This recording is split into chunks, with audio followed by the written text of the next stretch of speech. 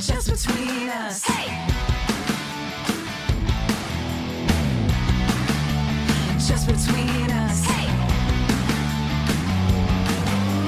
Yeah. Hello! I'm Allison Raskin. I'm a writer, director, and lifelong bangster.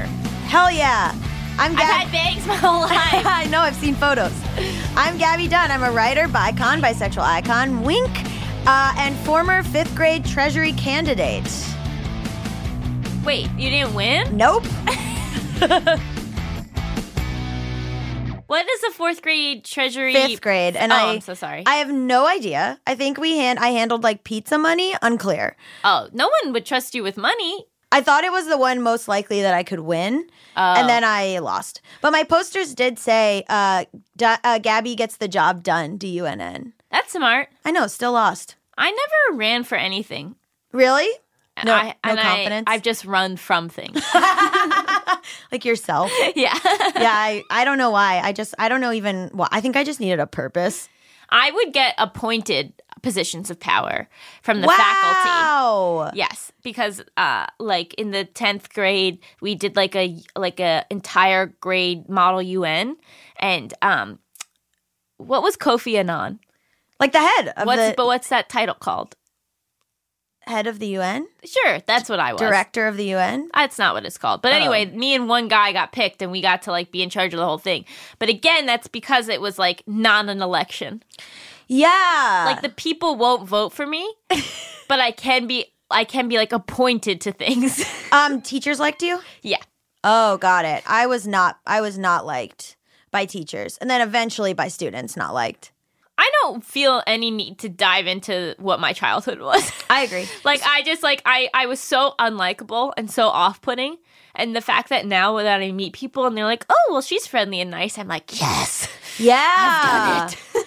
Yeah. I was just so annoying, but I was annoying up until like, I don't know, 26 years old, so I really have Yeah. no excuse. You got less annoying like a year ago. Right? Yeah. But so did I. I was still somewhat annoying until a year ago as well. Do you think that's why we got along? Maybe. We were both really annoying, but in different ways. Here's what I felt. Sometimes when I was annoyed with you, I would be like, I mean, yeah, I'm annoyed, but like, I'm super annoying. So like, how can I judge? You know what I mean? Like, I'd be like, well, but like, she puts up with me, so. Yeah.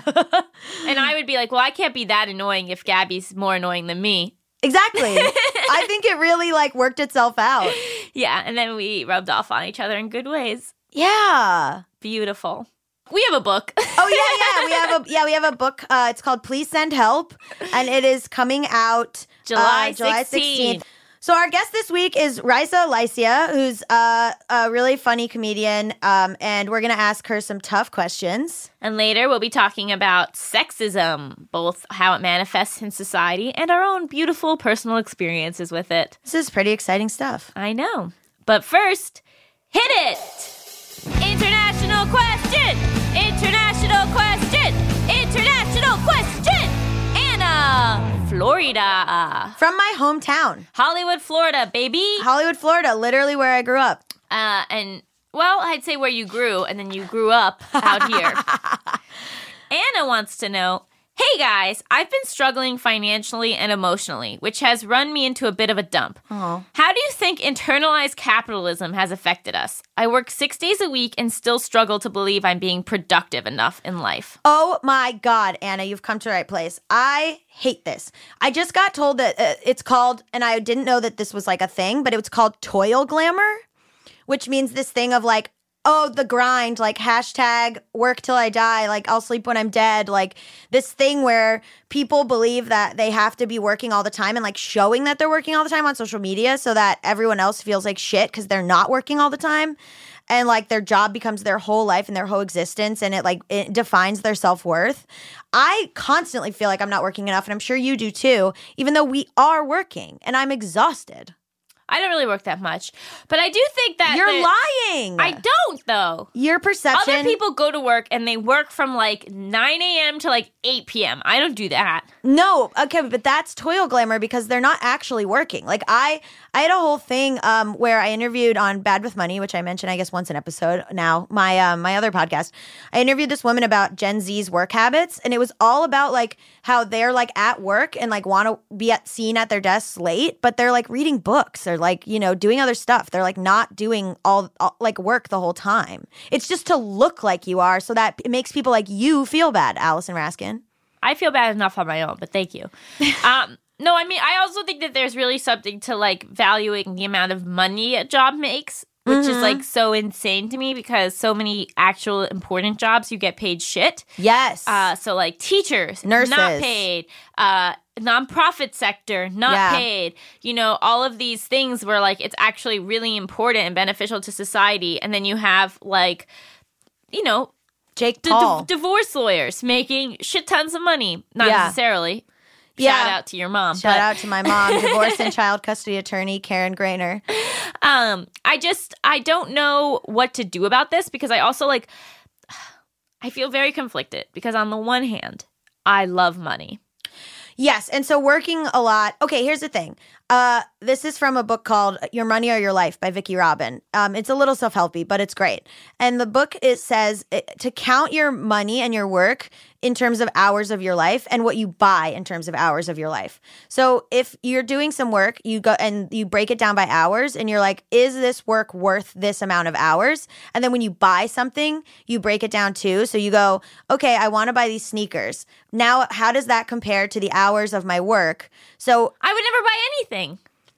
But that's not true. Like I'll think about it. Like I wanted to buy these pins and they were $8, and I was like, $8 is like 15 minutes, let's say, of like writing something. So that to me is worth it. But if it's like, what kind of rate are you getting? That's high. True. I guess it was like more like an hour or something. It's also like with our work specifically, it's all different. Like I have felt very much like we've been overpaid for a lot of things, like a lot of like branded ad campaigns. It'll be like, well, that's insane. I did 10 minutes of work on that. And then, I wrote a script for a network and we got to split $4,000. I know. So the things that we get paid a lot for don't make any sense. I think that symbolizes the issue with that money is not correctly attached to like the value of the project or the work.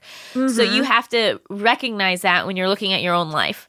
Yes. And if you're doing something that you love and that you enjoy and it's not necessarily making you as much money as you want, you have to think about, but my life is my time. That's what this book is talking about. Like it's your actual like day-to-day, like your existence. And so yes, like you might not get to like go on as many vacations or have as many nice clothes or, and that sucks. But like if you're getting to do something where you actually enjoy it, then that has so much more value than money, I think. I know. If you're not in poverty. Absolutely. I mean, I've had jobs that were really well paid, and I was like literally panicked and miserable being there. And then I have friends too who like my ex-boyfriend was talking about how he worked in the financial sector and he made so much money. But he would like on Sunday night, every Sunday, have a full panic attack about going to work. And he was like, I can't do this anymore. But I also think it's going to be different person to person. Mm-hmm. Like some people really value money and stability. Yes. And that is their number one goal. And so they're more willing to maybe put up with a job that they don't like or work extra hours because they know that that's what will make them happy. Yeah. Other people, it's much more about the work-life balance. And they would rather work maybe less hours for a lower paycheck, but get to like travel or get to explore things or have a hobby or spend more time with friends and family. Yeah. Internalized capitalism is rough too. Because it is this thing where you do feel like you have to be contributing at all times. When I graduated from college, if I didn't have, and I had Facebook at the time, and if I didn't have a job listed on my Facebook, I was like, I'm garbage. I'm a piece of shit. I'm not contributing anything to society. I can't believe I'm alive. And like, why is that how we value who we are? Because I don't think we've figured out any other way. I know. Because we don't know why we're here. I got to 31 years old without a hobby. And I just picked up guitar, and I have no interest in making any money off guitar. And I'm just doing it because I'm like, I don't have a hobby. That is bananas. Like one of the worst symptoms of my OCD before I was medicated was like that I felt like I had to be productive all the time. So every day it was like I need to be working this amount of hours. If I don't write this amount of pages, I'm worthless. If I, and I think that you see that a lot with people who have OCD where they're actually like hyper productive. Yeah. But since this last round of meds and since like what I've been working on myself, I've actually been able to like enjoy not working. Yeah. Like so there's been times where I'm just like between projects or the projects I have just don't occupy the entire day. Yeah. And so learning to like be okay with that. Yeah. And to not tie that completely to my self-worth. I have to tell you that I don't think anything else has made my therapist more proud of me than my ability to do that. Yeah. And so like Anna, I would really say like make that a goal in your life where like you don't feel that every day, where like you can relax, where you can unplug. Because it's also like, I wonder if the internalized capitalism is making you think you don't have enough money when you do. But I don't know. Also, like, it sucks because it sounds like, I mean, a lot of times when people say they work 6 days a week, it's not the 9-to-5 job. It's like gig economy, which is huge. Gig economy is like the whole thing. And so with gig economy, you don't have hours and you don't know like when you're working, when you should stop working and when you shouldn't stop working, because you could drive Lyft all night. And I felt this, like I felt like with some of my work, I would be like, I could go out and spend money or I could stay in and work till like 11 and know that I'm making money. And it's hard because I felt very addicted to it. Well, I'm a firm believer in work hours. And so Yeah. if you're a freelancer, and I think that you should observe normal business hours. And so, you set your time and it's the same every day if it can be. And it's, maybe it's like 9 to 4 because like we said, in offices, you're less productive. You're there longer, but you're less productive. Yeah. So if you're in charge of your own work and you're at home, it can be less hours. And then those are the hours that you work and then you step away. Yeah. And that is like huge for mental health. I think that really helps happiness and balance, because then if you have set hours, if you're not working, you're not worried that you're not working because you're not at work. Yeah. It's Yeah. not work hours. Yeah. But if you don't have any structure to your work, Yeah. then at any moment you can feel guilty because you're not working. I also think that there's a huge misconception that more time means better work. Yes, and that's not true. You're not true. lagging. You're not doing as good of a job. I think efficiency is incredibly important. Yeah. I think it makes better work. I think it like lets you have more of a life. Like just make decisions. Just like be like, I'm going to do it this way. Instead of just like sitting there and toiling with it or trying to figure, like just go down a route. Because honestly, like, yes, there are mistakes, but not really. I know. And even if you like if you do a thing where your internet's off or whatever and you are working for 2 hours and you really focused, that's better than sitting there for 5 hours. Absolutely. And like just staring at the page, which I do so often. Yeah, me too. I do that so much. And then I think, well, I'm working. But are you? So anyway, I mean, obviously, I don't know what field Anna is in, but I think that if, I think what you need to do, because of the fact that you do have to work 6 days a week, is to figure out how to enjoy that time when you're not working. And to realize you are a hardworking person. You put in the hours, you put in the time, you put in the effort. And when you're not working, and it's the time to relax. I agree. To separate yourself from that. And don't feel bad about doing things that are self-care, like buying a face mask or like, trying to like watching 8 hours of your favorite show, Vanderpump Rules. And there's also so much value in stuff that's not work related. If you call your sibling and you're there for them during a hard time, if you offer to like help someone with their groceries, Yeah. if you're just like nice, Yeah. if like when you go to Trader Joe's, you're like fucking nice to the cashier and you're nice to the people you interact with on a daily basis, and you're just putting out like a positive vibe into the world. I think there's so much value in that as well. And that's what makes you a worthwhile person. Absolutely. I hope that helped, Anna. Clearly, we are riled by the subject because we have both been very much affected by this. Yeah. If you want to submit your international questions, send it to justbetweenuspod@gmail.com. That's justbetweenuspod@gmail.com. Up next, we've got a juicy interview with our highly esteemed guest, Riza Alicia, so stay tuned. Ooh. Just between us. Hey.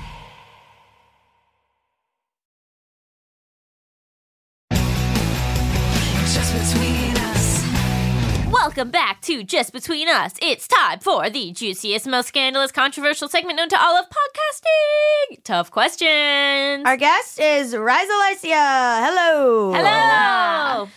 You want to introduce yourself? What do you say you are? I am. Oh, like what do I identify as? Yeah, well, she. No. I love that. No, I love that. That was beautiful. I love it. Gabby meant like for your career. Yeah, and like stuff. how do you give your bio? Actor, comedian, baller, full-time cat lover. Sure. Love it. Yeah, baller is important. Yeah, I ball. How many cats? I have 2 cats, Meow and Muggsy, and I plug them in every single podcast. Do they have their I own do. Instagram? They don't, because I can barely keep up with like the 5 I have to run. Sure, yeah. Which one do you love more? Oh my God. You know what? That's such a funny question because I always ask that to my brothers and sisters about their kids and they won't answer me. And I'm like, I know which one. I know it. So which one? I'm going to guess Meow. Meow is my first love. See? I knew it. Wow. I tell my boyfriend all the time just to bother him that we were lovers in another life and he came back as my cat and he is like, yeah, right. And he's like, I know you believe that. And I'm like, I mean, I kind of do, but also it's just fun. It's a fun bit at this point. Yeah, to annoy him. Do you ever feel like a sexual love for your cat? No. Oh, okay, yeah, No, cool. No. They were just like really close. Yeah, You know? I do kiss him in the lips. Like I kiss him in the Yeah. mouth before I leave, especially before all my auditions. I kiss both of them For luck. Yeah, Oh, that's beautiful. That's a That's like controversial. kiss the lucky egg. yeah. It's a controversial thing to say you kiss your animals on the mouth. Really? Yes. Yeah. Well, because they'd be licking their booty holes and stuff. Yeah. Also, like when my dog gets when he's like kissing me and he gets his like tongue in my mouth, I'm like, well, you landed one. That's Yeah. my fault. That's my fault. That's on me. Yuck. I know. And then I have to go. I do go brush my teeth though, so you'd be proud of me. Oh, That's good. better than me. I'm just like, all right, on my way to my audition with cat breath. Oh man. So you and I are from a similar hometown. You're from Miami. I'm from Fort Lauderdale. Oh yeah, very close. Did you go to school in Florida? I did. I Where? went to LaSalle private Catholic school in Coconut Grove. Coconut Grove. Yeah. Did you like Miami? I love Miami. I literally I rep it hard. My necklaces say 305 in Oh Miami. wow. You're like Pitbull. Oh yeah, that's what my IG and my Twitter thing says. It says- Señorita 305, and then I just at him every time. Wow. I love him. I love Pitt. Well, so like, what did you like about growing up in Miami?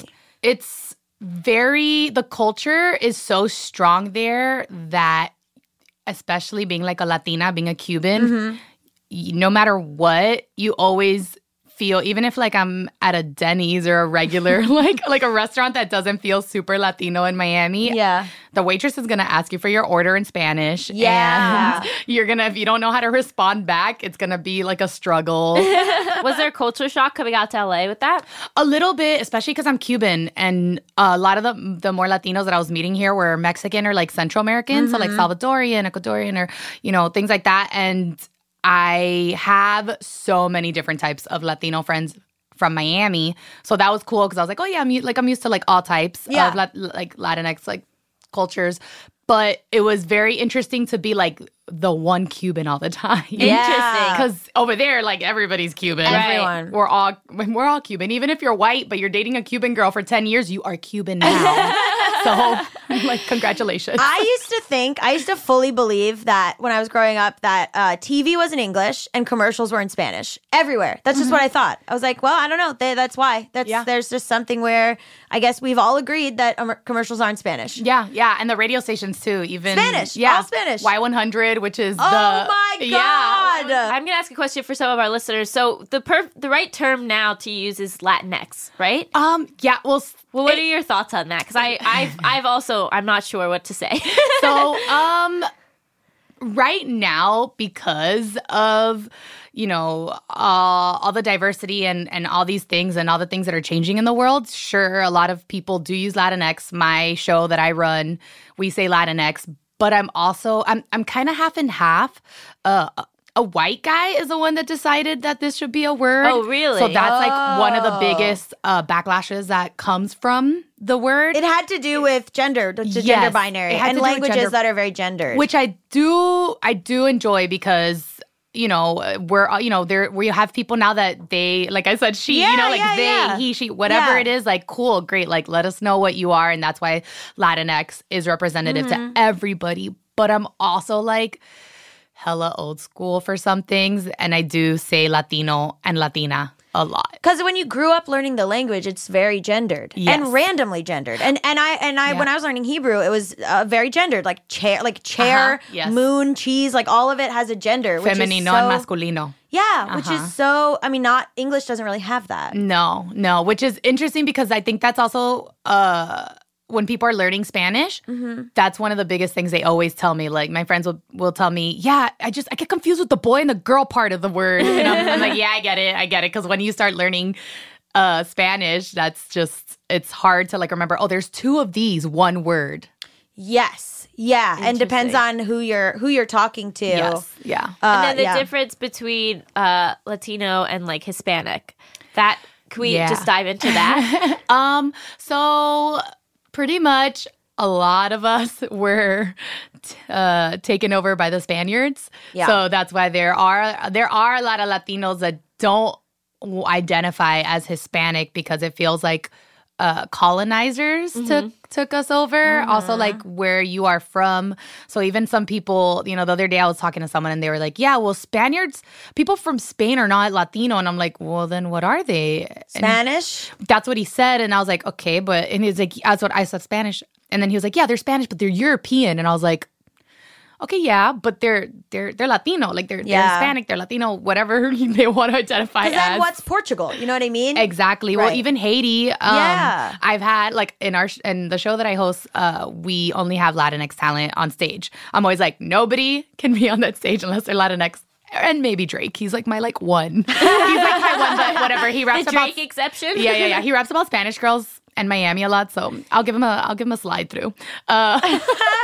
But yeah, and my friend Edgar, who I think you guys both know. Edgar Montclair. Yeah, that's one of my BFFs, and he is Haitian, and I had him do our show, and so many people are like, why is Edgar doing your show? He's Black. And I was like, yeah, he's also Haitian, which is Latino. And they're like, oh, I'm like, Google it. Like, People have a really hard time with Black Latinos. Yeah, with and Afro-Latinos. they have a really hard time with white passing Yeah. or like people and Spanish. Like I have a friend who is white, would identify as white. Maybe I actually don't know, but she has a very Spanish last name. Yeah. And like is just like but I think people are sort of like, well, yeah, that's a white person, which like in the day to day is a white person. yeah, it's hard. I really do believe in all like minorities, especially like people of color. There are so many struggles. Like my little sister is whiter than you and has blue-green eyes and long blonde hair. But we have very similar face, Yeah, but that's just so different colors. interesting. Yeah. And then my little brother is like darker than me, and people always think he's like Middle Eastern or something. And I'm like, why? It's. I mean, everybody wants to tell you where are you from? Oh, you're this, you're that. They love to play the guessing game. Nobody ever guesses what I am. How does that make you feel? I think it depends on the situation, because if you're in like a cool like group of people and somebody is new and they're like, oh, where are you from? Whatever, like it's fine. Like as long as they're not. As long as they don't ask me, do you speak Mexican? Or that, like, there's some things that people say sometimes, and I'm like, dude, are you fucking stupid? Like, how dumb do you have to be in 2019 to be speaking to someone in that like manner? But I think it's presumptuous to even guess what someone is. That Yeah. feels like a strange move to me. well, it's also when people ask me, oh, where are you from? Oh, I'm from Miami. Oh, but like, where are you from? Yeah. And then I'm like, oh, I get what now I know what you want me to say. Right. You want me to tell you, oh, why am I brown and look like this? Yeah. And I'm like, Cuban. Yeah, oh, you were my born in parents Cuba? are from Cuba. Yeah, is like- what you say. Yeah. Exactly. And then I have to go through the whole thing, and it's a whole thing. But Have you visited? Cuba, yeah. Yeah. Yeah, I went, not this past November, but the November prior with my big sister, Danya. Oh, how was it? It was amazing. It was the first time that I went ever, me and her. It was her 40th birthday. And before my dad was like super anti any of us going. He literally was super adamant about the fact that if we went, he would practically disown us because my family had to flee Cuba. We had they had to leave, or Fidel was the whole. When did they leave?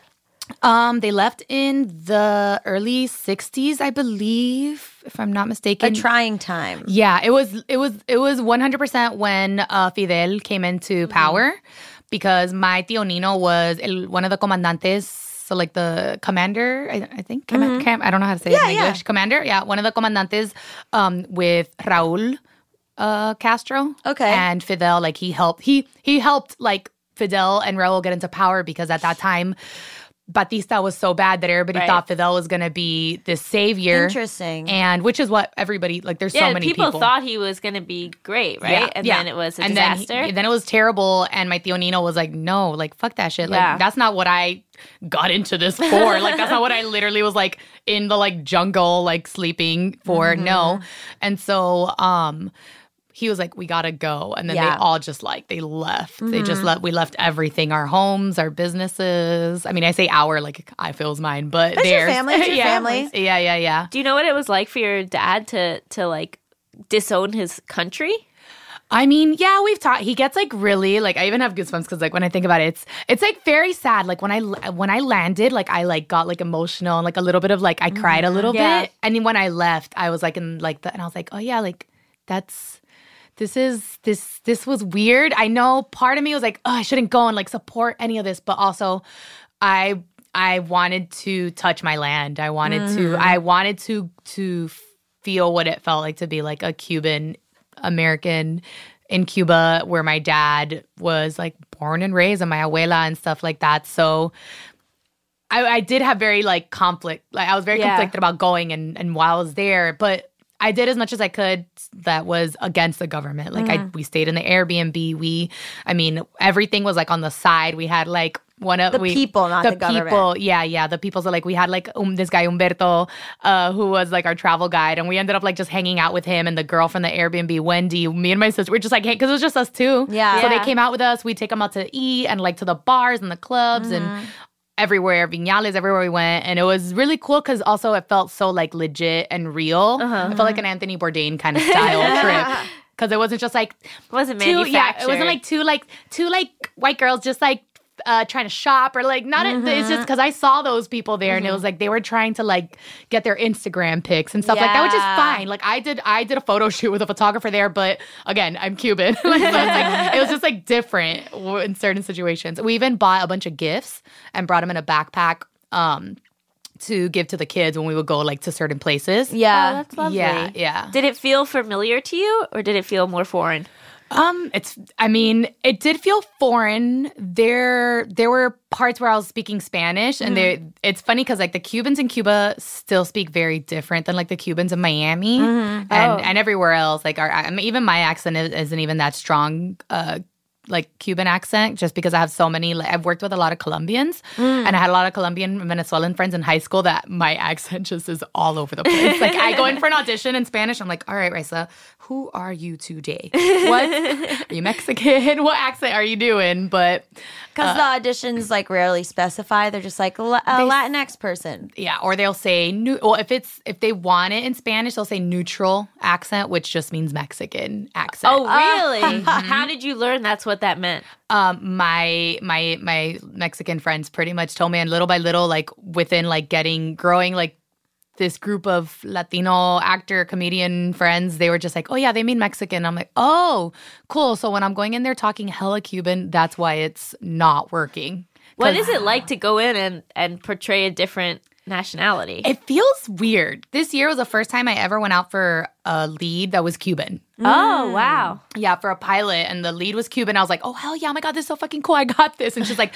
very Miami, but she lived in Silver Lake, which I'm like, I live in Silver Lake, cool, whatever. Yeah. So like it felt very exciting to have that opportunity, but then everything else is usually Mexican or Puerto Rican or Colombian. Those are like usually the three that and Puerto Rican is so different. So different. I mean, they're all different. Yeah. But Puerto Rican is like very different. Like you can't confuse Mexican and Puerto Rican. Rican. So I guarantee different. you a lot of people do. I mean, I'm sure they can. Oh, for sure. To answer your question, yeah, it feels sometimes problematic, but at the same time, it's like there were shows like, One Day at a Time was about a Cuban family and there was not one Cuban lead actor. Really? Yeah. How does that make you Interesting. feel about that? In the beginning, I'm not going to lie, I was a little annoyed by it. Yeah. Because I was like, come on, you couldn't find one fucking like Cuban actress or actor or like, okay, sure, Rita Moreno, give her everything. Yeah. She is a queen. She's Puerto Rican. Let her play anything. She can play, let her play a man. I don't care. Like, let her do whatever she wants. But it was a little disheartening. But then at the same time,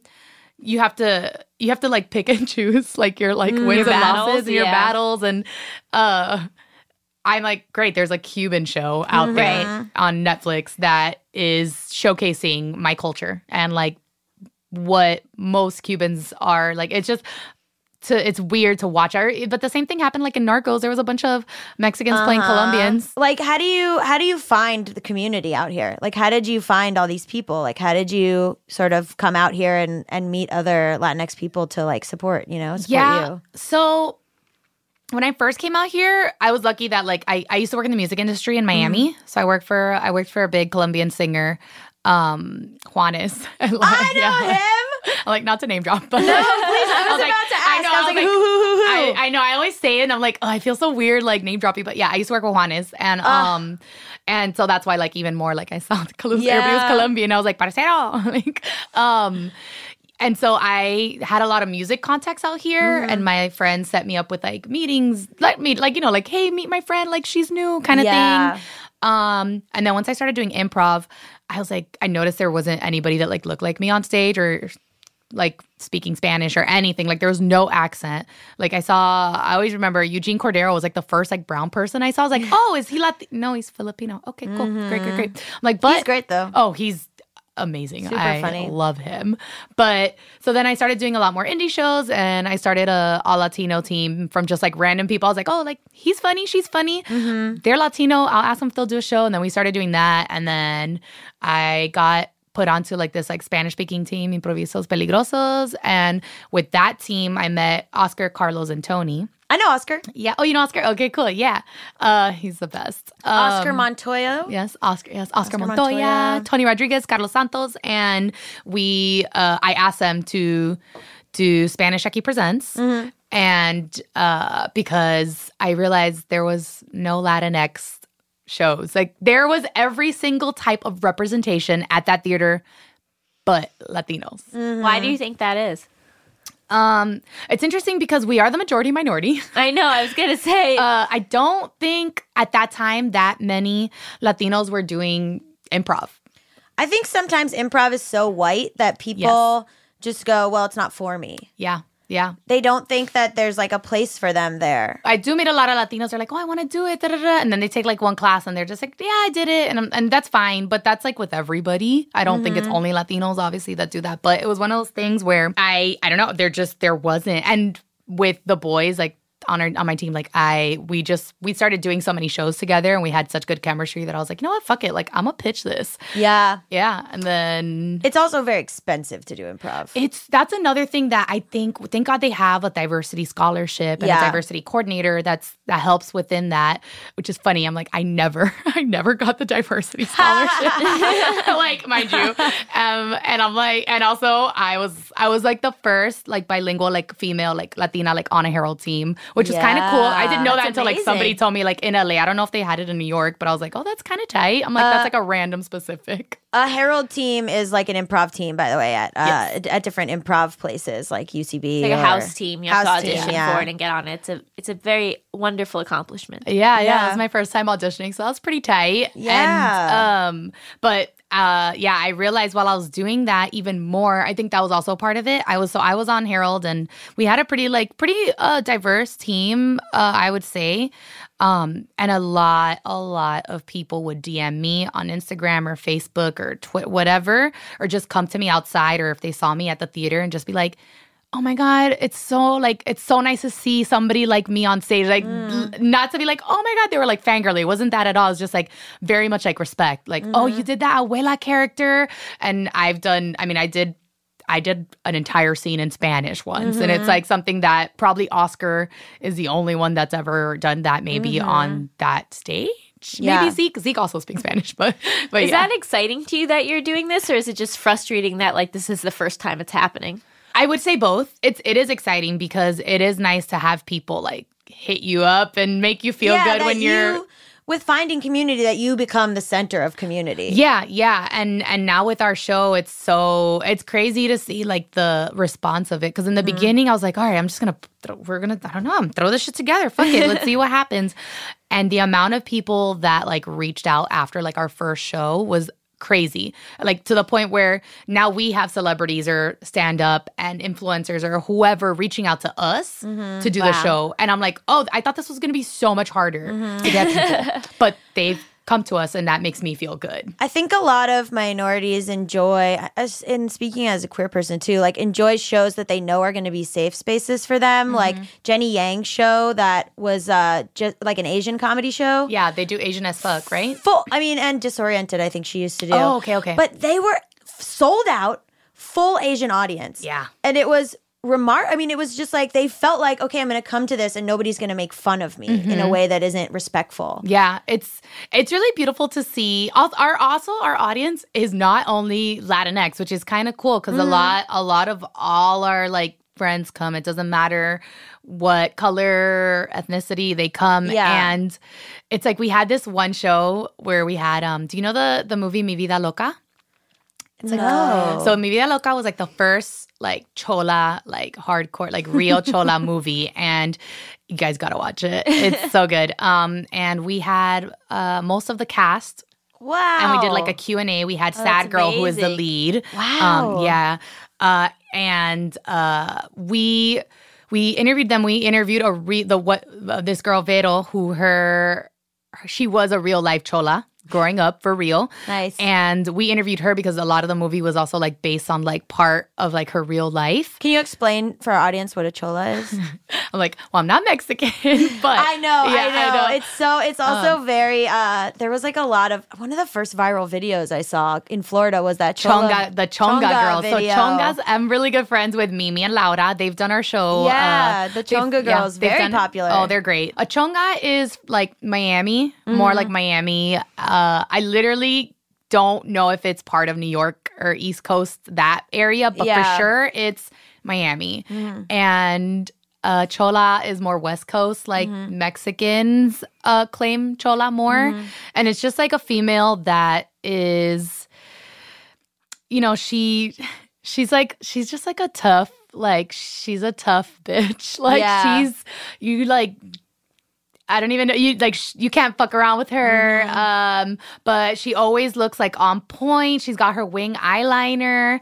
They all have like their girls' backs or other cholas' backs. It's kind of like it's girl like gang your mija. almost. Yeah, it's like a girl gang. But I also know like they don't like to only refer like towards like the whole gang thing because of that. Like it's Right. So I think before it was definitely a little bit more gang life oriented. Now it's more like sisterhood oriented and kind of like positive, like Cool. female empowerment, like feminist. Cholas, hell yeah, they're feminist as fuck, I think. Yeah, the misconception is like trashy girls. Yeah, which is like what Chongas in Miami get the get rep. called, yeah.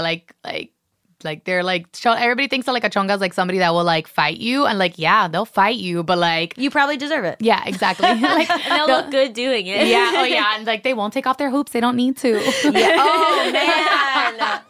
Oh wow, that was I got a flashback there. You've ever taken off your hoops for a fight? I've seen it happen. Oh, yeah. I'm not doing it. I'm not fighting, but I've seen it happen.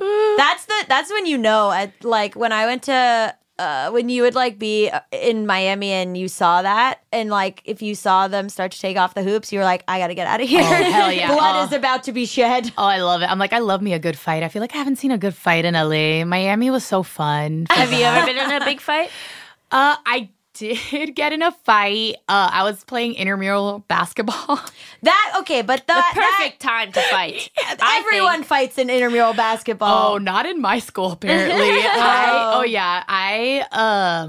old were you? It was like my sophomore year, I think, in college. I don't know how old are you? Like Everyone- 20? Yeah. Okay, yeah. I think. Or Everyone like would get so worked up. Emotions are high. Yeah, well, I was also, it was like my first time playing intramurals. My friend Victoria Mole was like, hey, we need some players. You want to come? And I was like, yeah, cool.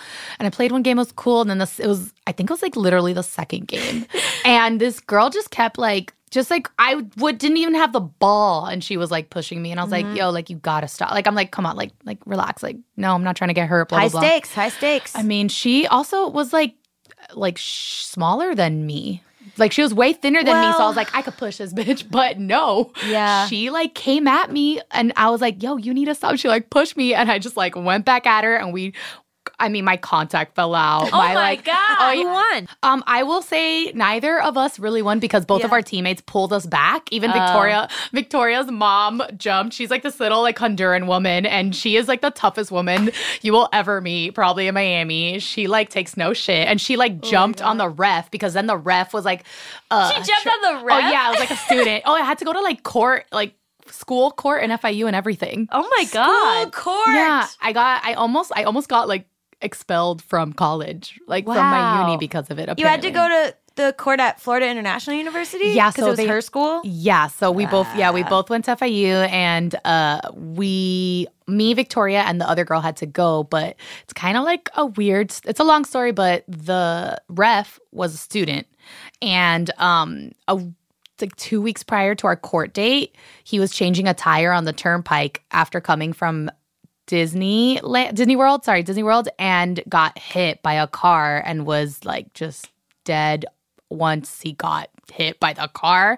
And so What? he was, I know, it's crazy because This is an insane story. it's an insane, Yeah. I know, I've said it to people and they're like, yeah, right. I'm like, no, legit, this is what happened because the joke with my dad is always Raisa, you put a hit on the guy, huh? So you wouldn't get kicked. I'm like, no, papi. And my friend Victoria calls me crying, telling me, and I'm like, she's like, he's dead. And I'm like, who is he? I'm like, first start off with his name. I need to know if I need to have a feeling. And I'm not gonna lie, I didn't cry. But because he was not there to speak against us three, we were not expelled because he pretty much could have been all of them started it because his word was his word against us was that we all started it and that we should not be allowed to play, we should whatever. Wow. One of you put a hit on that guy. I mean, it wasn't me. I did no brujeria, nothing. I mean, if somebody did brujeria in my family for me, not my problem. Oh my God. Speaking of insane situations, would you like to join us for our game show segment of the podcast? Yes. So now we will be playing America's favorite game show, Hypotheticals. I'm going to give you a couple of scenarios, and you're going to tell me what you would do in those scenarios, and then you're probably wrong. Oh yeah, we will lose. I'm playing as well. Okay. I don't know so we're not against each other. We can help each other. Okay. But I'm also playing. I don't know the hypotheticals. Okay. This is my area of expertise from my sick mind. Wow. The first game, would you stay with this cheater? Okay? Okay. Oh, boy. The year is 2345. Okay. Your right. significant other of 70 years, lifespans have increased dramatically, goes off in search of new life in the galaxy. Uh-huh. They return with 3 new life forms and at least 4 never-before-seen STDs. Would you stay with this cheater who was, quote, just doing field research? Now what do the aliens look like? A range. Humanoid? Some. What about the other ones? I'd say one resembles more like an octopus. Oh. Are they sexually attracted to all of them?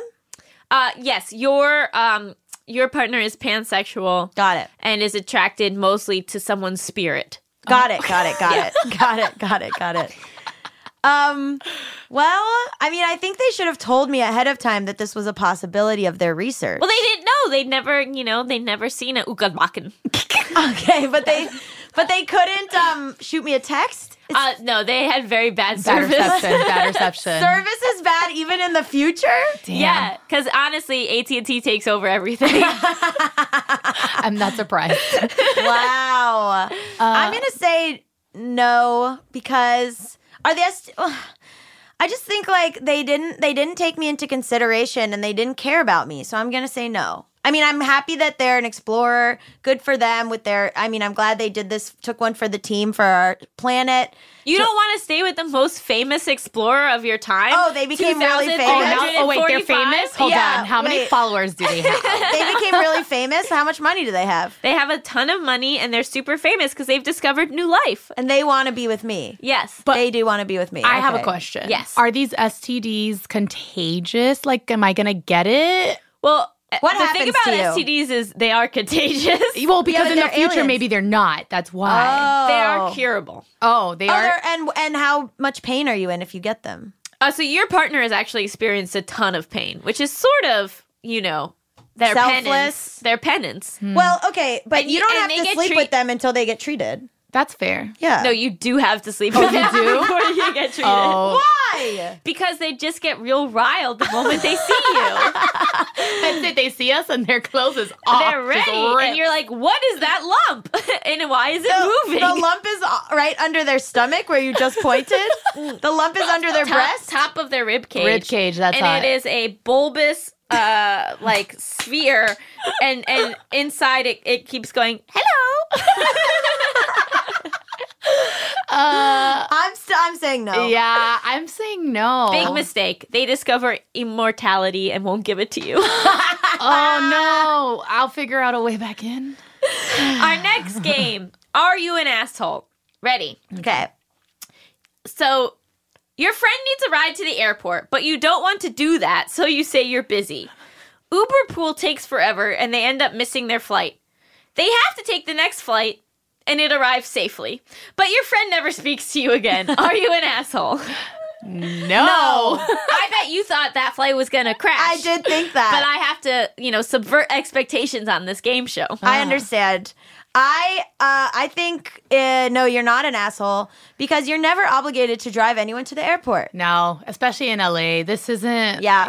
They've driven you to the airport upwards of 10 times. Ike. Ooh. And did you lie and say you were busy or Yes. but you were busy or you weren't? No, you were not. You You were a haven't liar. been busy in years in this scenario. You're And nothing. you lied. Yeah, and you didn't even come up with a good lie. You just wrote back, "I'm busy," I think which again, is something my niece likes to say to me. Yeah. I'll be like, "I'll see you tomorrow," and she's like, "I'm busy." What? How old is she? She's just turned 5. Oh, Anyway, okay. our dynamic is super healthy. I think I've said many times on this show, no is a complete sentence. So I think you shouldn't have said you're busy. You should have said no. Okay. I hate taking people to the airport, even though I'm the one that asks everybody all the time and people take me. What a hypocrite! I know. Oh my goodness. I know. But also I have a smart car. So like I usually can't fit anybody in my car with their luggage and stuff. Uh-huh. You That's have a why smart you got car? a smart car. You have a smart car? Yeah, little car, little baby. Well, honestly, you're lost because this is the person who figures out how to expand lifespans. So once again, you're dying early because of your choices in this So game. it's not immortality, it's just lifespan. No, because this is happening in 2019. Oh, so then you don't even get to the You point. don't even get to the alien. 2,345. Wow, so then the first hypothetical doesn't even matter It's to you. void. You've It's been dead void. for years. Tricks. It's all tricks. Very exciting announcement. We have a brand new show. Wow, and brand new hypothetical. Never played before. It's entitled, What Would Happen If This Was an Episode of Seinfeld? Okay. Okay? How familiar are you with Seinfeld? Oh God, I used to watch it so much when I was younger, but I don't remember it as much. I mean, I remember the tone and stuff, Got it, obviously, okay. but I'm like, I think I could. I assume anyone I allow on this show is an expert in Seinfeld. Wow. I don't even know that much about Seinfeld. Well, good luck to this game. Okay. Great. We're both going to do really well. We're gonna kill it. Your barista at Starbucks spells your name so wrong it is incoherent. But when a different barista calls out this mumble of sounds, another customer claims it is their drink/name, even though it is clearly yours. What would happen if this was an episode of Seinfeld and you're George? that would be their actual name. So you would make a big stink about it. You would like go crazy about it. And then you would end up like looking like an asshole because it was their actual name. And it was like their grandfather's name who like served in the war and was like a beautiful person. And like, how dare you make fun of their name, which is like a family name based on this person who was a saint. Yeah, oh, damn, that was good. Okay, my turn. Okay, he's super pissed and he grabs the coffee from the person that gets it and he throws it on the floor and there's coffee everywhere and he's just rolling and he's pissed and he's yelling. And he already had a bad day because he dropped his first coffee all over his white button-down shirt and tie. And so he's just pissed. A white tie? No, he has like a really bad patterned, like maroon colored tie. Got it. And he's just like really pissed and just wants to fight everybody and he gets kicked out of the Starbucks. And then there's pictures that are posted all over that say that he's not allowed to come back in. And he becomes the Starbucks expat. Yeah. No more coffee for you. I love that. I came up with a real scenario, and you just stole from the soup Nazi? And that's how that game is played. Unbelievable. Is it always going to end with the soup Nazi? No comment. Thank you so much for joining us. Where can we find you if we want to, which I'm sure we do? Yeah. I'm on Instagram at Riza Licea, RAIZALICEA. Gotta spell it. And Twitter, same handle. And my show is Spanish Jackie Presents. We do a live show every first Friday at UCB Sunset at Lovely. 9:00. And also, we will be having a podcast here at Earwolf that launches July 16th. What's it called? Spanish Jackie Presents. Yep. I'm Keep wrong. the brand alive. Yeah. We gotta keep it all. Yeah, it'll be a bunch of Latinos just having fun. Did you enjoy yourself today? Yeah, I did. Oh, great. Perfect. Thank you guys. You guys are great. Stay tuned. After the break, we'll be talking about sexism. Fun stuff. Light.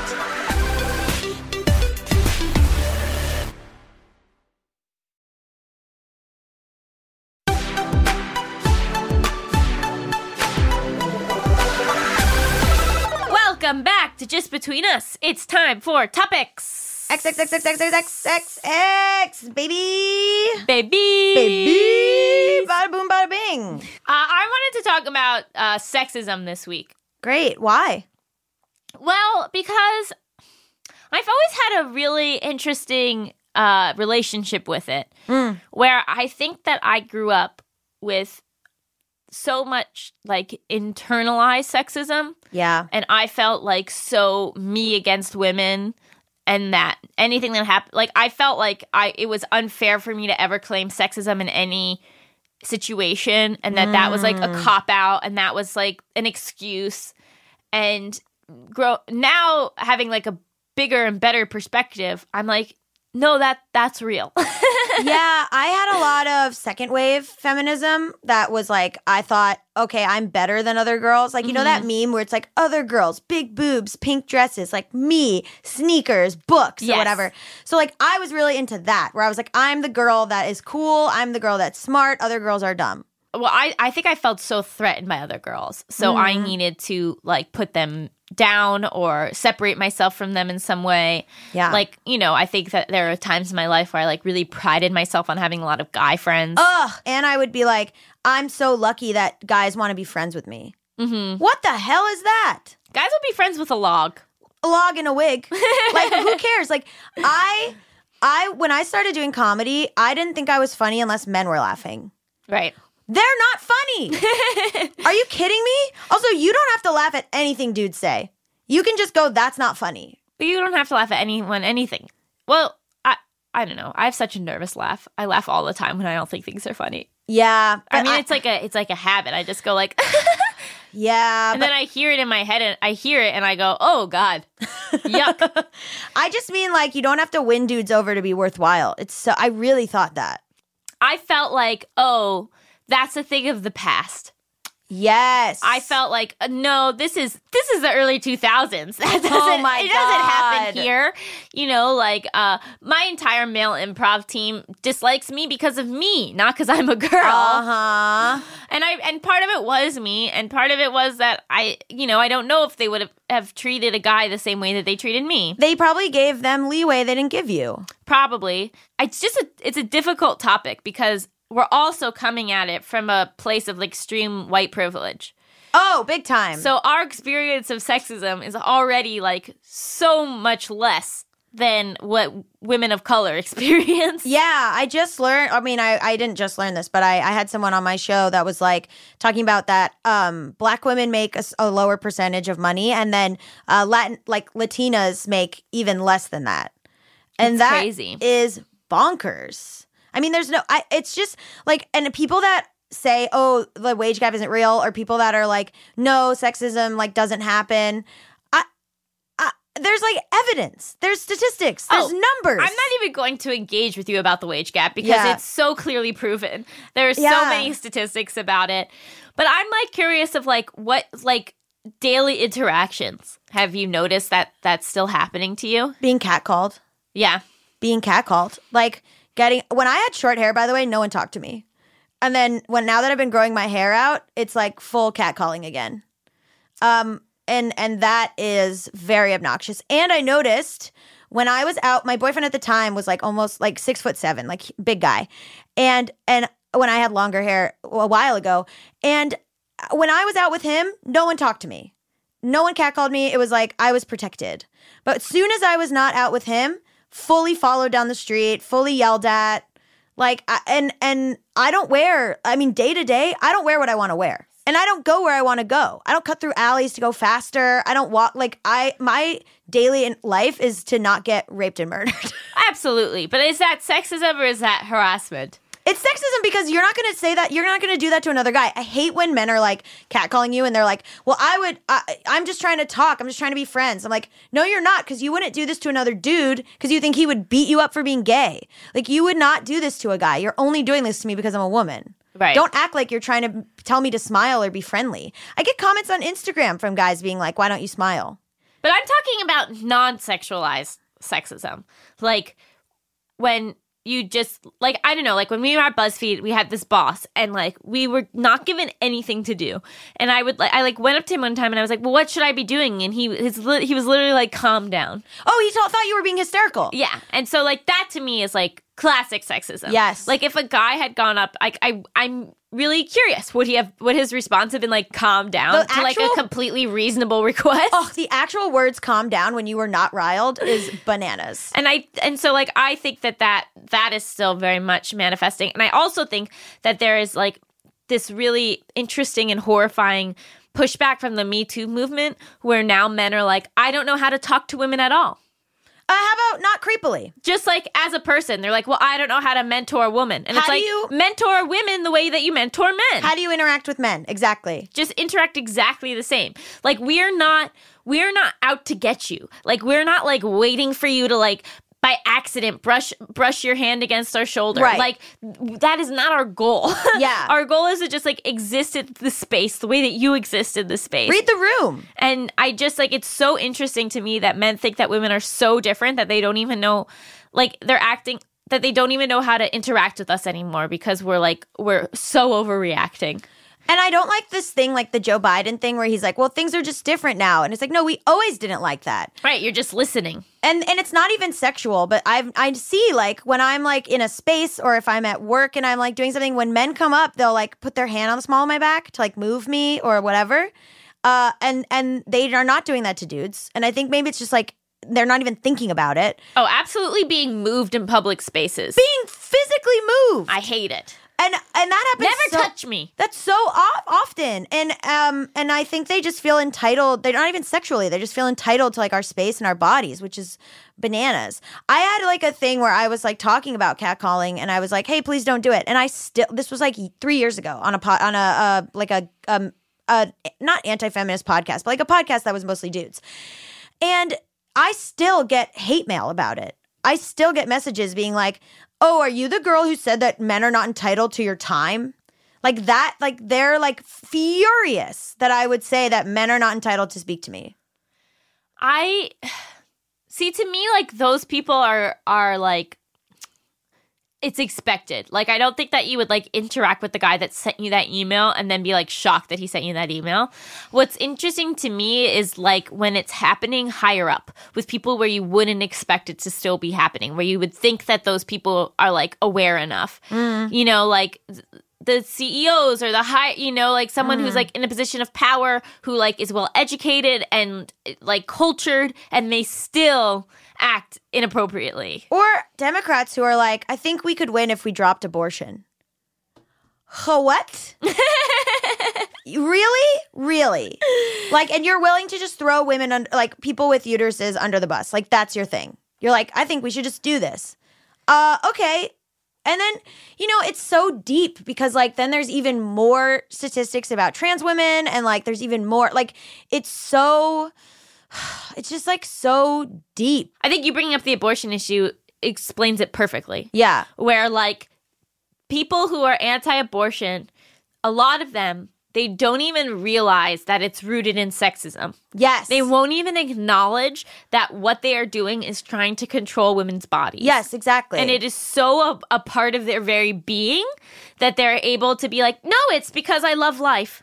Yes, that they think they're a good person Right. and they're being like this. Sexism and racism, it's so interesting because it's like two things where you can explicitly show that you were sexist or racist and then go, no, I'm not. How dare you call me that? Yes. Yeah. I mean, it's not, they treat it like it's an opinion. But it's also this thing where I had to realize that you have to respect women's decisions sometimes, even if you feel that it's coming from internalized sexism. Like, you can't rescue the woman, like women who are so proud to be traditional housewives. And so they'll like post about it. Like, I only care about my kids and cooking. And I have to just be like, that's feminism too. Absolutely. Is just them letting them do what they want is feminism. Figuring out that feminism was just supporting women's choices was huge for me. Yeah. Because, you know, I think that there is like this thought that it's like, well, you have to be this independent woman and you have to like want to, you know, you have to take charge and you have Work. to, you know, work. And so there's this episode of Jane the Virgin where the grandmother character, Alba, finally gets married. And, you know, she's married for the first time in the show, history of the show. And she is a very traditional wife. She like cooks for her husband and like caters to his needs, and like he's the man of the house, and she says that he's the man of the house and all of this stuff. Right. And Jane, you know, being a younger progressive woman, like takes great offense to this and is like, Alba, like, I can't believe that you're doing this. Like, you know, like, you're a strong woman. Like, why are you acting this way? You're like letting him walk all over you. And she said, and Alba was like, did you ever think that maybe this is the way I want to act? Yeah. That like, yes, I am a strong, independent woman, and, Yeah. and this is how I want to behave. This is how I enjoy having a marriage. And also, for years, I cooked and cleaned for you, and you had no problem with that. Right. You only have a problem because it's now a man. Yeah. I think you can give, as long as everyone's got the options. Exactly. Yeah. And I think that it's completely valid to potentially, if you're a caregiver, to fall into a caregiver role. That brings a lot of people joy. It's also interesting, too, when I date masculine of center people who are not cis, the traditional roles that we still fall into. I have to be very aware of that because there can be sexism in those spaces, too, where, like, I have to be aware that I'm not just being the girl. Right.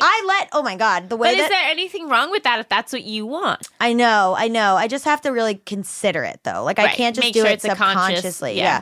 Because I still I immediately get in the passenger side and let them drive. Yeah. Immediately. But here's the thing. I like being the passenger. Yeah, I don't like to drive. I don't like to drive. I like to drive by myself. I don't like to drive with other people because I'm bad at it. Yeah. And so, like, a big thing for me was realizing that, like, in a lot of ways, like, I do like some traditional gender roles in my relationships. And that's fine. Like, I can behave however I want to behave in my relationship as long as there's mutual respect. Yeah, and as long as it's a conscious choice. Just like you say, oh, we can't be mad that women are choosing to be sex workers because, like, you know, you just have to respect women. You don't have to like everything that they do. But if we are so pro that and, like, like in a way where we're like, like women who are sex positive or whatever versus like women who are a little more prudish or a little bit more traditional or whatever, we have to be respecting both. I know. I feel like we sort of did a pendulum swing. Yeah. Where then there was like this backlash against women who were like waiting till marriage to have sex or who wanted to stay home and not work. Like, I think that for a while, those women felt really attacked and that like other women looked down on them, especially if they weren't working and were stay-at-home moms. And as a community and as like a society, we have to like rise up and be like, that's great too. Like, it's all great. There's a lot of, as long as they're truly choosing it, but there is a lot of cultural stuff in it. I think white women come into like these traditional homes that are like not white and they're like, well, don't you want to do this or don't you want to do that? But like, it's just different. It's like colonizing again. Like, it's just, there's different ways of doing things in different cultures. Yeah, but it kind of comes down to choice and to like getting us to a place where women can choose what they want to do. Absolutely. So they don't feel that pressure from their family to be a certain way. Yes. Because sometimes that can just cause a lack of choice. Yes, Or and that's a pressured decision. as long as they're presented with all the options. Right. And they can, and then like what they choose isn't judged anymore. You know what I mean? It's been I have had so much internalized sexism about what women wear. Yeah. And being so judgmental about what women wear and like, oh my God, that's so short, or like, that's not flattering. Why is she wearing? And like, I've had to like retrain my brain to be like, shut the fuck up. Yeah. Like, who cares? It's also, I learned, really rooted in jealousy for me. Oh, interesting. Where I still, like this past week, I was like at a queer camp. It's like a space that shouldn't be so normative. And this one girl was very thin and she was wearing like a bathing suit around. And I was like, and someone was like, oh yeah, she's just wearing this bathing suit around. And I was like, well, I'd wear that too if I looked like her. But like, shut up, Gabby. You know what I mean?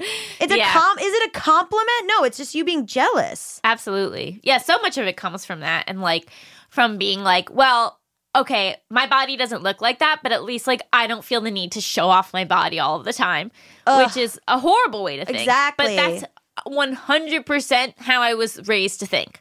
I was not from my parents, but just like Society. from society, that it's like, oh, it's bad to like use your body. Yeah. But it's awesome to use your body. Yeah. Go for it if you want to use your body. And then I had the other way where like when women are curvier or fat and they're like really confident, I'm jealous there too. Like where I'm like, oh my God, like they're wearing a crop top. I wish I could do like I get jealous that way. Like it's so much just jealousy all around. It's like a lot of sexism is just rooted in wanting to be able to do what these other women are doing. So you're mad. And also I've had to like realize that it's okay that I don't want to dress certain ways. Yeah, you love to Like- dress like an Orthodox Jew. Thank you. But like that for me, I'm not comfortable wearing a super short dress. And that's totally fine. Like to each his own. It's like wear a bra, don't wear a bra, shave, don't shave, whatever. I think that the best advice we can give is that start the revolution in your own head. Yeah. So when you see a woman wearing something you wouldn't necessarily wear, you'll have the thought, but then immediately follow it up with like, to each his own. Or if you see a woman behaving a way you wouldn't necessarily behave, or aspiring to do something you wouldn't necessarily aspire to do, go to each his own. Well, I feel that about women who are like, I just want to be moms. I just wanted to have a baby. I don't get it, but I'm also like, well, To you've each his accomplished your goal. Like, good for you. With the way men treat us, I think we have to, I mean, it's so hard because it is dangerous because they can murder us. But but I feel like speaking up is so important because other women see you speak up and they can speak up. And to make an active decision not to trash talk other women. Especially to dudes. Ugh. So I think that we can't control dudes. We've been trying for a really long time, but they seem really difficult to pin down. But, I think that we can start working on sexism within ourselves and then teach that to our kids and, teach that honestly to our mothers and and spread it that way. And then I think that slowly, hopefully over time, we'll see more equality. Yeah.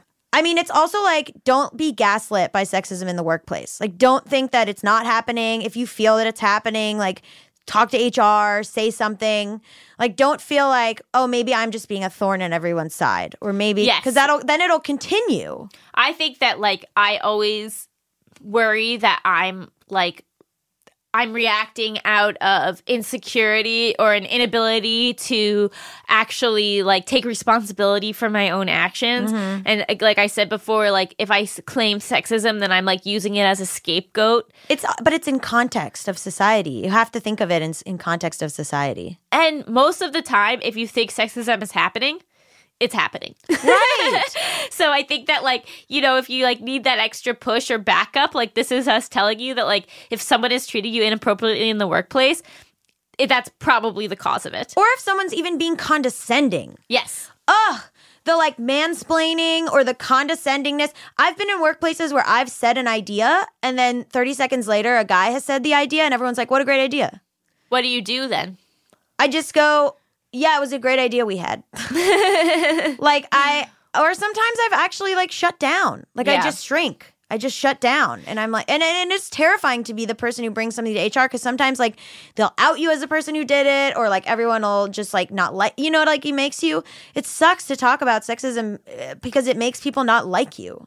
I think that in the HR meeting itself, I think if you can have someone come with you, that's huge. Because I think, like, if you have someone that you, maybe another coworker, or depending on whether or not you're in a union, potentially someone from the union will come with you, and have someone there who can verify and say that, yes, this is what happened. This is how you reported it as what happened at the time. Like, I always think that, like, no one will listen to one woman, but maybe they'll listen to two. Yeah. And so if you can have backup in those Yeah. situations, and also write things down Yeah. as they're happening. Yes. Like take notes. Yes. And then and take notes of the time, Time, the day, date. Yep. the specific incident that happened. Screenshots. I love a screenshot. Like like compile your evidence, like keep your receipts.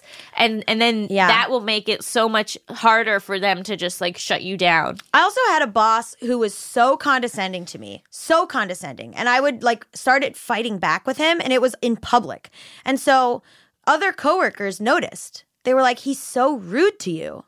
And like that was helpful that like they pulled me aside separately to be like, we see this. That's like great. if you see that within your workplace, like say something. Even if it's not happening to you. Be the ally. Be the person who goes to HR with your coworker. Yeah. You know, like let's like do a united front, and then we're much harder to shut up. Quickly, what about if like your boyfriend is being condescending to you? I think you have to say something and then also reassess why he's your boyfriend. Yeah, I've just had them not even know that they're mansplaining, not even know that they're being like condescending. And sometimes like I've said that this thing happened and then I've had boyfriends be like, I don't think that's how it was. And I'm like, what? Why is it so hard to just hear me say something and be like, oh, okay. Well, do you vocalize that back? Yeah, a huge thing is parking. Parking. I will be like, hey, there was a spot. And they'll be like, well, blah, blah, blah. And they get so up in arms that I pointed out a spot because they're like, and this has happened a few times where they're like, I know, I can find it. Like there's something in their minds that's manly about parking and I don't understand. And I dated, and the only reason I realized that it was such a thing is because I dated a guy who I said, oh, there's a spot. And he went, great, and parked. And I was like, that has never happened in the history of my life. I also think that like a lot of times when that stuff happens, you have to realize it's so about their own bullshit and their own insecurity, and like it has nothing to do with you. And potentially if you feel like your boyfriend is behaving in this way, I think it's good to talk to them about it, not in the moment, but later. Yeah, just if your girlfriend sees a spot, just park there. And that's our takeaway from the episode. Melissa, will you come on in and give us a rating? What's up, guys? Hi, Melissa. What do you think? Lay it on us. I will give this 4.99 smiley faces. Oh, That's so cute. I love a smiley face. Me too. I love it like on a pancake or like, Oh, like wow. where you don't Blueberries. expect it. Oh, wow. It's the little things. I rate it 7 out of 7 Miamis. Love Nice. it. Oh, you should rate it. What's the area code? 305 out of 305 Miamis. Yeah, there we go. I always like talking about where I'm from because people have so many different experiences of it. And like, I never really partied and I never really was I mean, I was in the Jewish part. Like, I obviously the parts of like the Jewish part and the Cuban part touched and like intersected. But I just like hearing other people's experiences of the city. What did you think of Tough Questions? Did you learn anything exciting, Melissa? Yeah, I thought it was really interesting. When she talked about when people ask her like where she's from, for me, like I get that question and I'm just like, I'm from Arkansas, and they're like, no, but like where's like your family from? And I'm like, Arkansas. Like, and I'm Black, and so my ancestors were slaves, and so like our identity was taken away from us. So I really didn't know, and then I did like a 24andMe thing and figured out some stuff. So that was like the first time I ever like really knew where my family came from. Yeah, So it's a rude question. Yeah, it is. That means your family has been here probably so much longer than most people have. Exactly. Like, we're like American. Yeah, Yes. totally. Yeah. Why can't people just believe that or not ask that question? Yeah, they just chill out. People just think like the default for American is white, which it's not. No. Yeah. It's like, where are you from? You're not Native American, so You're from somewhere else. I don't even know where I'm from. I thought you said France. That's definitely not what I said. I thought your think family was French. Like mine's French and Belgium. mine's like just like a lot of white, like just like Russia, like Poland. Got I it. think maybe a little France, like Ashkenazi Jew? I'm Yeah. 6% French. Yes, we're all little French. Bonjour. 99% Ashkenazi Jew. Well, I think that's what my dad is. I think my mom thought she was more French than she actually was when she did Ancestry.com. Yeah. What did you think was the funniest part? I thought that the funniest part was when I referenced the soup Nazi. That was very funny. That was very funny. I learned actually a lot about like sexism stuff. I think you had a lot of really good stuff to say about that. Really? Yeah, and the international question. I thought we both like tag team that really well. I think it's, I wish that everyone was rich. I wish that everyone was rich and everyone was equal. But Everyone look into universal basic income. yes. Google it. I'm very into that. It's a socialist thing, but I think I'm headed that way. I've been a socialist for years. Yeah, I think I'm in there now. Got it. And what was the funniest part to you, Melissa? It was the soup Nazi thing too. Come on! It was. Come the fuck on! That's ridiculous. Anyway, thank you so much to our guest. Riza Alicia Just Between Us is hosted by me, Allison Raskin. and me, Gabby Dunn. Our engineer is Brendan Burns. He also composed our theme music. Our producers are Kristen Torres and Melissa D. Motz. Our supervising producer is Josephine Martorana. Our executive producer is Chris Bannon. Just Between Us is a production of Stitcher. No soup for you! Come on!